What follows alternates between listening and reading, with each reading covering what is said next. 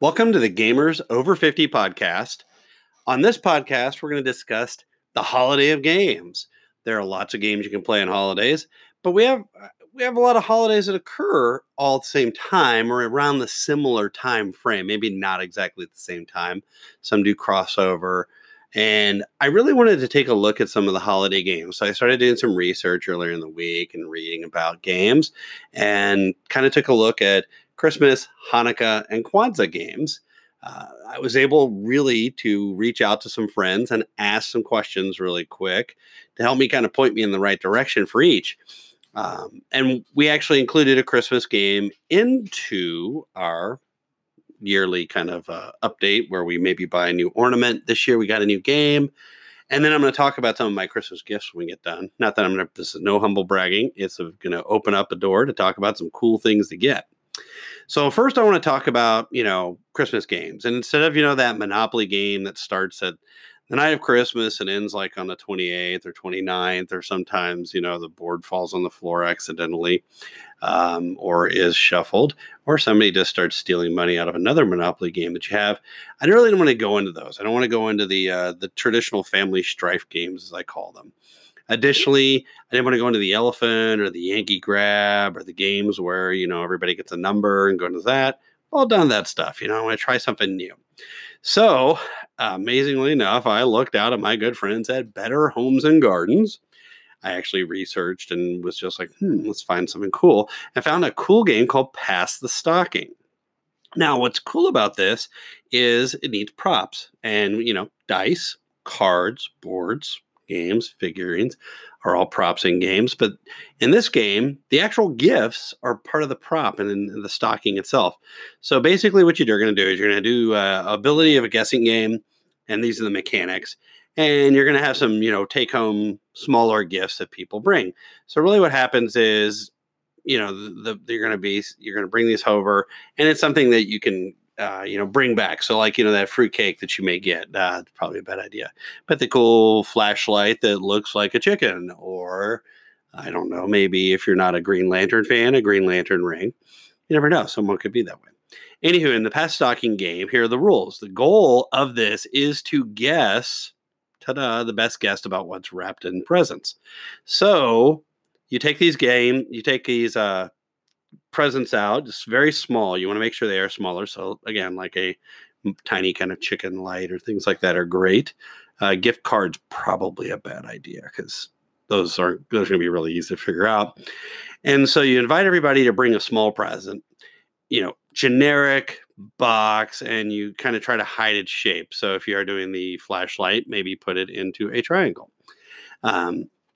Again, put a spending limit on it. I would say $10. Go to your local gag store if you have one.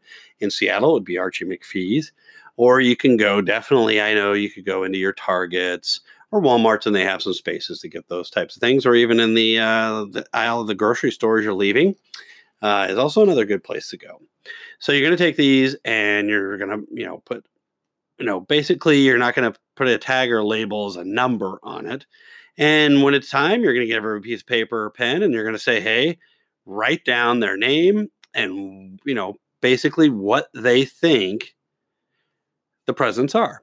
So as you go through, you figure it out. After you're done, you give everybody a chance with the present. Ultimately, someone's going to win once they've all been passed around. Everybody's made a guess about the identity of it. You're going to collect those, present the guests, and this is also a good time, if you're not sure what the guess is, to come up with some maybe potentially sarcastic or creative. Let's start with creative and then go to sarcastic, because that would be what happens in our household. Ideas of what it is. And, each one, whoever correctly guesses what that present, they get to keep it. Now, if more than one person does, you create a tiebreaker. Rock, paper, scissors always works. And make sure it's rock, paper, scissors, 1, 2, 3. So, really, how many people do you need? You don't need a lot of people. I would say 2 to 3 more would be great. Again, remember, the more people you add, the longer the game's going to take. And you may want to say, how long someone can try to guess the present. So maybe you put the present, if you're playing at a table with 6 or 8 people, you put the present in the middle of the table. If you want to let people shake them or not, I'd probably say not, because that takes it up a notch. But put them out in there, put them down, write them down, and then the number that you had on yours, you can say what is. Now, most important rule is do not guess on your own presents, please. Very important. So this is a cool game, and actually we have a post-holiday party that we're going to be going to, and I thought this was such a neat game because it's near a space that has a gag shop or a smaller, fun toy shop, and so everybody's going to be able to pull this together. So again, check it out. If you need to, go out to Better Homes and Gardens, or just go to Google or Bing and type Better Homes and Gardens and type Pass the Stocking Christmas Guessing Game. Very easy, a lot of fun. Could be the alternative to that Yankee grab or elephant game out there. All right. So our next holiday, which we are in full swing here, is Hanukkah. Now, as soon as I say Hanukkah, most people say dreidel. And you are right. We're going to talk about dreidel because I learned a lot about dreidel. And I thought I actually knew a lot about dreidel, including the first verse of the dreidel song. I knew about Gelt. I knew about the history. You actually have a couple of dreidels, so I was feeling pretty uppity about it. And let's just be honest, I didn't know a lot about dreidel. So really, dreidel, and again, this Wikipedia is always fantastic. And what's great about Wikipedia is it gives me so many wonderful words to completely ruin. And I apologize about that ahead of time. But dreidel is what they call the Jewish variant on Teetotum, which was a gambling game found in many European cultures. Now, what's cool about dreidel, and we're going to find out a lot of cool things about dreidel, is each side of the dreidel bears a letter of the alphabet. All right, so here we go. Nun, Gimel, Hai, and Shin. And if I said those wrong again, I warned everybody. Trust me, the next game we talk about, I'm just not looking forward to it. I even practiced some of the names. Anywho, you have these on either side. Now, what's really interesting about each one of them is each word stands for something. So when you spin your dreidel and it lands on it, let's say it lands on Nun, you are getting nothing. So nobody gets to take anything. And I'm going to explain the gameplay here in just a second. But you also have Gimel, which you get all. Hai for half, and Shin is you have to put into the game. Now, what really kind of makes it dreidel fun is it's kind of a betting game. Now, that game can be bet using Gelt, which we'll talk about near the end, with the chocolate coins. So if you go to the store and see bags of chocolate coins, they actually are connected to dreidel. They can be thrown into your pocket and eating them on the way home too. I have been known to do that. But you can also use M&Ms, Skittles, pick a candy you like, candy bars. In fact, dreidel might be the best game ever post-Halloween to play, in my opinion, because if you're looking at a game for something that you can get rid of those candy bars you do not like, anything that's taffy for me. I just don't like stuff stuck in my teeth. It's weird for me. Some other people like taffy. So, but if it's a really good game to bet. Now, what's really cool about this, like I said, is let's say everybody throws in 5 M&Ms. Great. Throw in 5 M&Ms, put them in the bowl, roll. We got to put more M&Ms in. Everybody wins at this point because not everybody's not just going to keep their M&Ms. Everybody's going to eat them and they're going to share and be like, ha ha ha. Now, that's kind of a little bit of how the dreidel game is played. Now, what's really kind of cool about the dreidel game is, and what's interesting is Wikipedia says nowadays, so I'm going to say within the last couple centuries, there's a commonly regarded represent the phrase, here we go, Nes Gadal Haya Sham, or, I apologize again, a great miracle happened there, or referring to the miracle of the cruse of oil. So this is, if you don't understand Hanukkah, I would suggest taking a look at it. It's a very, very interesting historical event. Has also got a really cool thing, and I'll explain. Christians have kind of their Advent. Hanukkah has oil, lighting the oil, lasting forever. If you have a good friend, and I have several good friends, both from Israel and here in the U.S. as well as Europe, who've explained Hanukkah and let me be involved in Hanukkah, which is awesome. Kind of how I learned dreidel, but I had a lot of fun. It was something brand new to me. It wasn't just one night. It is 8 awesome nights. Lots of fun.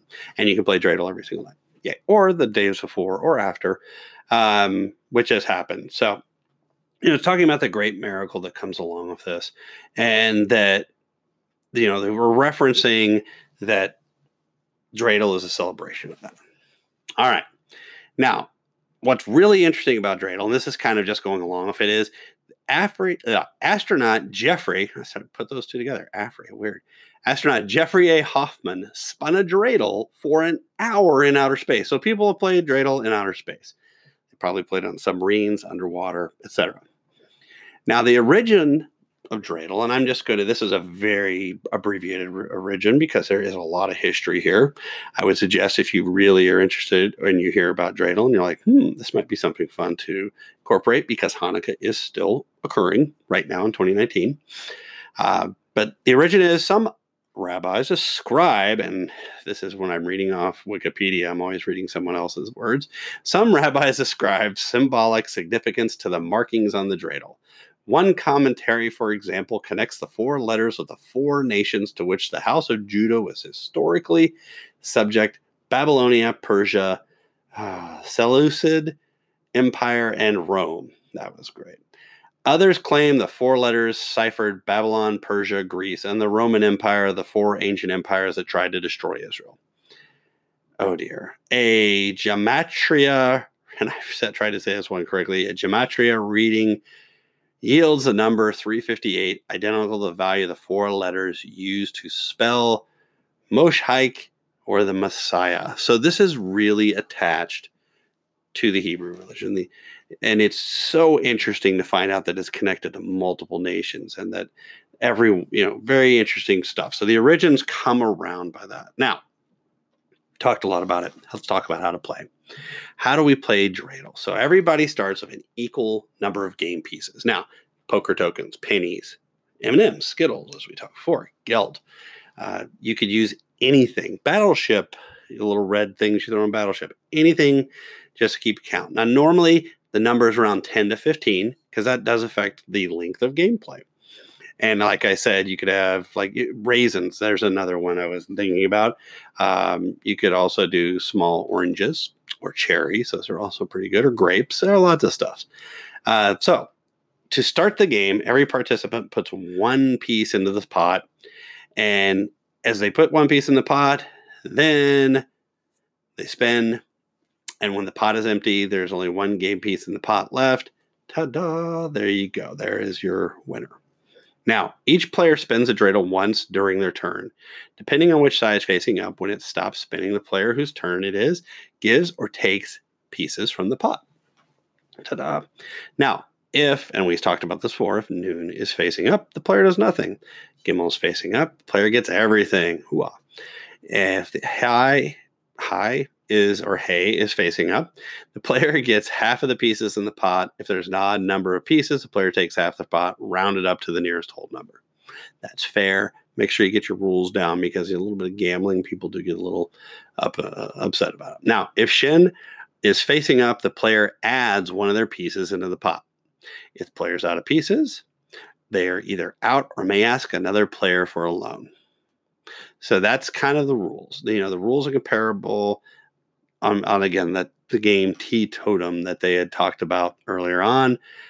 But in this, you could actually have for Hey and H or half, Gimel, G, get all, Noon for N or nothing, and Shin for S or share. So you have that. So there's the gameplay. Pretty quick, pretty simple. It's actually a fun game that you could play, sitting around watching TV, or you could sit around and have a conversation. You could play it. It's a great way to teach your children, if you do not celebrate Hanukkah, a little bit more about Hanukkah and explain, this is connected, and explain the folks that created the people of the Hebrew and Israel itself. All right. Now, what I find very interesting about Dreidel, and this is other than being able to butcher take the Hebrew language and make it sound bad. Oh, I have to keep doing it. Is the analysis of it. People have actually done heavy-duty analysis of Dreidel. So, and I'm going to give these guys credit. Thomas Robinson and Suja Vijay actually have an equation that shows how many game pieces each player begins with is an implied constant, and their number of players of how many spins it will take you to finish the game. So very interesting. It is O with a parentheses of n to the 2 in times 2, not to the 2, because you probably would think it was the power of 2. But that is one way to do it. And then, this is even better, Robert Feierman has actually shown the game of Dreidel is unfair in that the first player to spin has a better expected outcome than the second player, a second better than third, and so on. Probably the truth. The first person playing gets that. So, easy way to be that person, other than saying I'm the person, is going to go back to rock, paper, scissors. Or have people guess and spin the dreidel. Now, what's really kind of neat about it is there are collections of dreidels out there.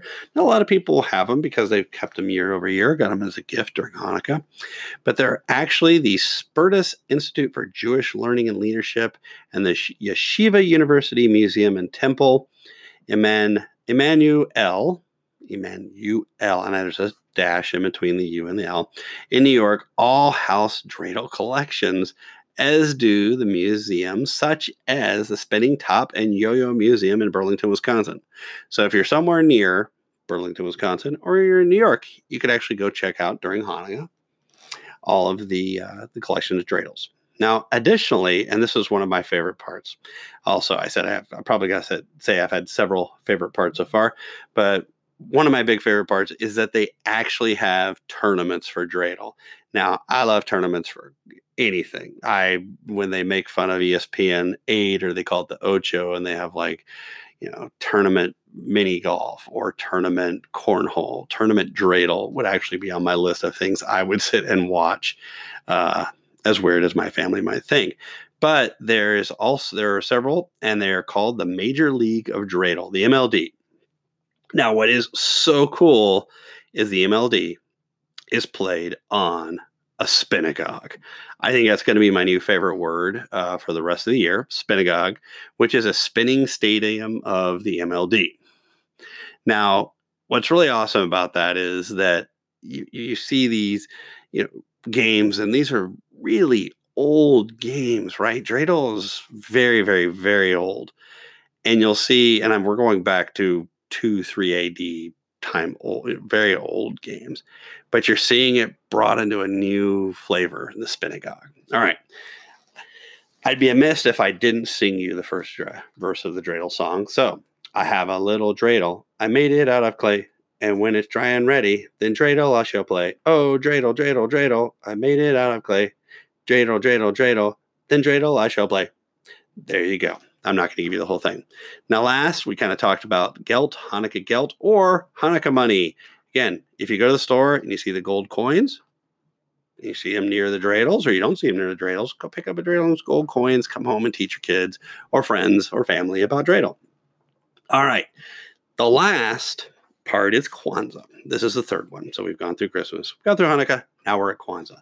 What was really interesting is I learned a lot about Kwanzaa by researching maybe a game you would play, because there really aren't a board game for Kwanzaa.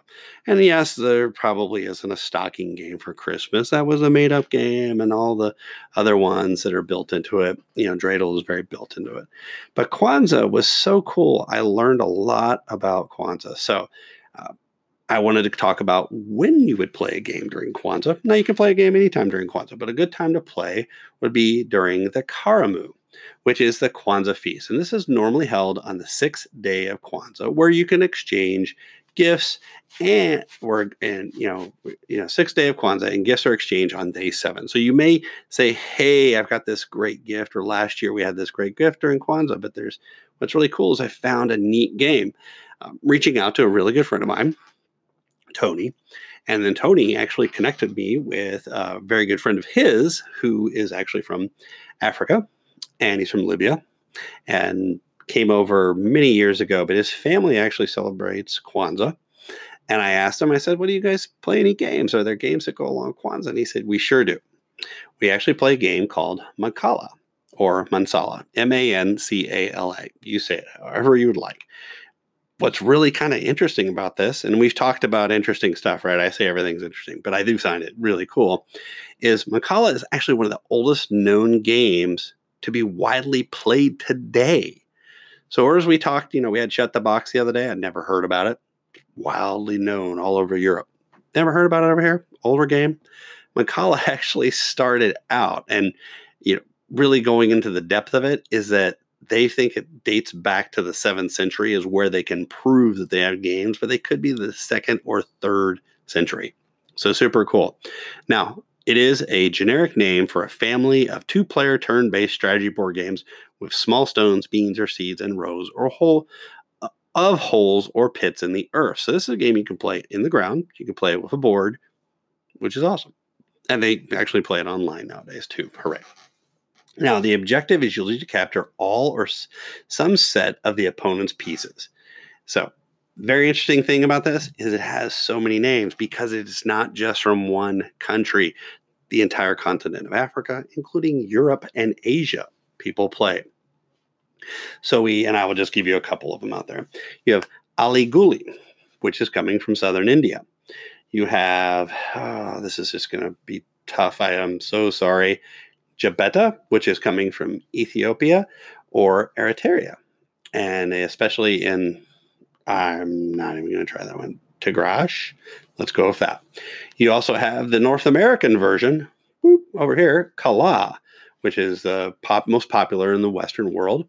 And you have Owar or Ashanti, but played worldwide with close variants throughout the West Africa section and the Caribbean. So you guys kind of see where we're going. Okay. Togus played in Kyrgyzstan and Kazakhstan. Don't know, ask me how I know how to say those names perfectly.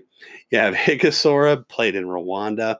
And then you really have an entire set of Mancala for Southeastern Asia, which can also be called Kankak. And you also have Dakan or Sunkaga. So what's really great about this is a game, well, again, another one of those games I've never heard of that is worldwide, that is crossing cultures. So I'm hoping that this game may be something that you want to play or you want to take a look at. Now, again, probably going to be a little difficult to find at your Target or your Walmart. Your board game store might have one, and I probably will have to stop at Uncle's tomorrow or the next day and see if they have a copy. But if not, again, always available on Amazon. Now, I'm just going to go into a little bit of history real quick because this game, again, like I said, was found in Israel in the city of Gadara. And it was excavated in a Roman bathhouse where pottery boards and rock cuts were unearthed dating back to the 2nd and 3rd century. Again, 2nd and 3rd century, and we are in the 21st century. 1900, 2 millennia almost. What's really kind of crazy about this is the similarity of some aspects of the game to the agricultural activity and the absence of a need for specialized equipment, precision or irrigation, that it could date to the beginnings of civilization itself.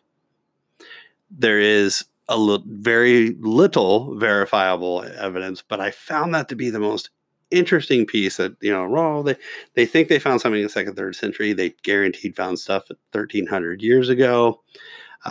But it is just a game that they found this all over. There are, and again, last piece is they believe they may have found some that are at 6000 BC. So that would, for everybody keeping count at home, 8 millennia. So a long time ago. All right. So let's talk about the gameplay. Now, most Mancala games share a common gameplay where players begin placing a certain number of seeds prescribed for the particular game in each of the pits. So this is very much you're going to have a board game, and there are different variations built into it. Now, a player may count their stones to plot the game. A turn consists of removing all seeds from one pit or sowing the seeds, placing one in each of the following pits in sequence, and capturing based on the state of the board. The object of the game is to plant the most seeds in the bank. So you're moving seeds. This leads to the English phrase count and capture, sometimes used to describe the gameplay. Although the details differ greatly, this general sequence applies to all variations of those games. Now, there's also the capture mode. So once a player ends his or her turn in an empty pit on his or her own side, he or she, they capture the opponent's pieces directly across. So once captured, the player gets to put the seeds in his or her own bank. After capturing, the opponent forfeits a turn. So very interesting, very kind of cool game, very quick, easy game. It probably has a definitive amount of strategy attached to it. And it's a lot of fun. Now, the equipment to do this is you typically need a board constructed of the various materials of a series of holes, usually arranged in rows 2 or 4. It can be clay, it could be wood, it could be plastic. You could dig it in earth, you can carve it in stone. It must have a depression or pit or houses. Playing pieces can be seeds, beans, stones, cowrie shells, half marbles, or other small undifferentiated counters that are placed in and transferred around the holes during play. So what does that mean? Undifferentiated. So they need to be similar like. Now, board configurations vary among games, but also variations of a given game. For example, Indodi is played on boards from 2x6 to 2x10. The largest, Tochuba, which is from Mozambique, is a board of 160, so 4 times 40 holes, requiring 320 seeds. There are also the 2 ranked board players, usually are considered to control the respective side of the board, although more often made into the opponent's side. With a 4 ranked board, players control an inner row and an outer row. Very important there. All right, so we've talked about that. Let's talk about the objective now. The objective is most 2 to 3 row Mancala games. It's capture more stones than the opponent. Same thing we've always heard. Again, the beginning of the game, we've talked about this before. Select a hole of seeds that will be sowed around the board. The selection is often limited to the holes on the current player's side of the board, as well as the holes with a certain minimum number of seeds. So, excuse me. I had a little drink there. In this, you're going to have a process. Again, we talked about this sowing, where you're going to take your seeds from one hole or drop one by one in subsequent holes, motion wrapping on the board. Sowing is an apt name for this activity, since not only mini games traditionally are played with seeds, but placing a seed one at a time in different holes reflects sowing the seeds. All right. Capturing. Depending on the last hole sown in a lap, a player may capture stones or seeds from the board. The exact requirements to capture, as well as what is done with captured stones, vary on each one of the games. So again, we're going to have a lot of rules that come in this. So you can create your own rules in some ways or adjust to them. Another common way of capturing a stone is each has a certain number of seeds at any moment. Also, several games include the notion of capturing the holes where the seeds are in them as well. So that's Mancala, and a very cool game to play. It was a game, actually, a friend of mine said he wanted to provide some more history and to get to his, like I said, my friend Tony hooked me up, got me with my friend, and he actually asked me to stay anonymous because he thought I was going to say last names. I don't. But what's really great about this is he got this game for his kids this year, and he was explaining to me how excited he was because it brought in a lot of what Kwanzaa brings is history and knowledge. It is a really cool holiday. If you haven't checked it out, take a look at it. All right, so this is actually part 1 of a part 2 podcast, because in the second part of this, and I'll have to do this over the next few days because I got some new games that I want to play. I actually got 3 games this year that I actually asked for one of them, and I got 2 others. So the 3 games I got were Rick and Morty Risk. So if you've ever heard the game Risk, we're going to talk about Risk. We're going to do probably a good 10 minutes or so about Risk. The second was I got a Commodore 64 Mini. Now, if you've never heard of a Commodore 64, then I'm going to have to wonder if you're over 50 and listening to this podcast, or if you didn't play games in the 1980s. The Commodore 64 was a small computer terminal that you could write code in. It was similar to the Apple IIe at the time, the IBM. It was smaller, cheaper, but it had the best games. Really awesome, cool games. This came with a joystick. The final one is, and if you heard earlier, we did a console podcast. I talked about which console I'd buy. I bought the Switch. So I actually went out and asked for the Bass Pro Shops, the Strike for the Switch so I could fish at home. I don't have a boat, and it's a lot harder to fish up here in the Pacific Northwest there, but it was also a cool game because you get all the Mario games and things like that. So I wanted to get a game that was a little out there and a little different, so that was one. So look for in this next week, let's say, because I really do want to get a couple of games under my belt, and the Commodore 64 has 60 games on it, as well as you can write code, which I'm excited about. So look forward to that, and I can not wait to tell you about these new games in the second part.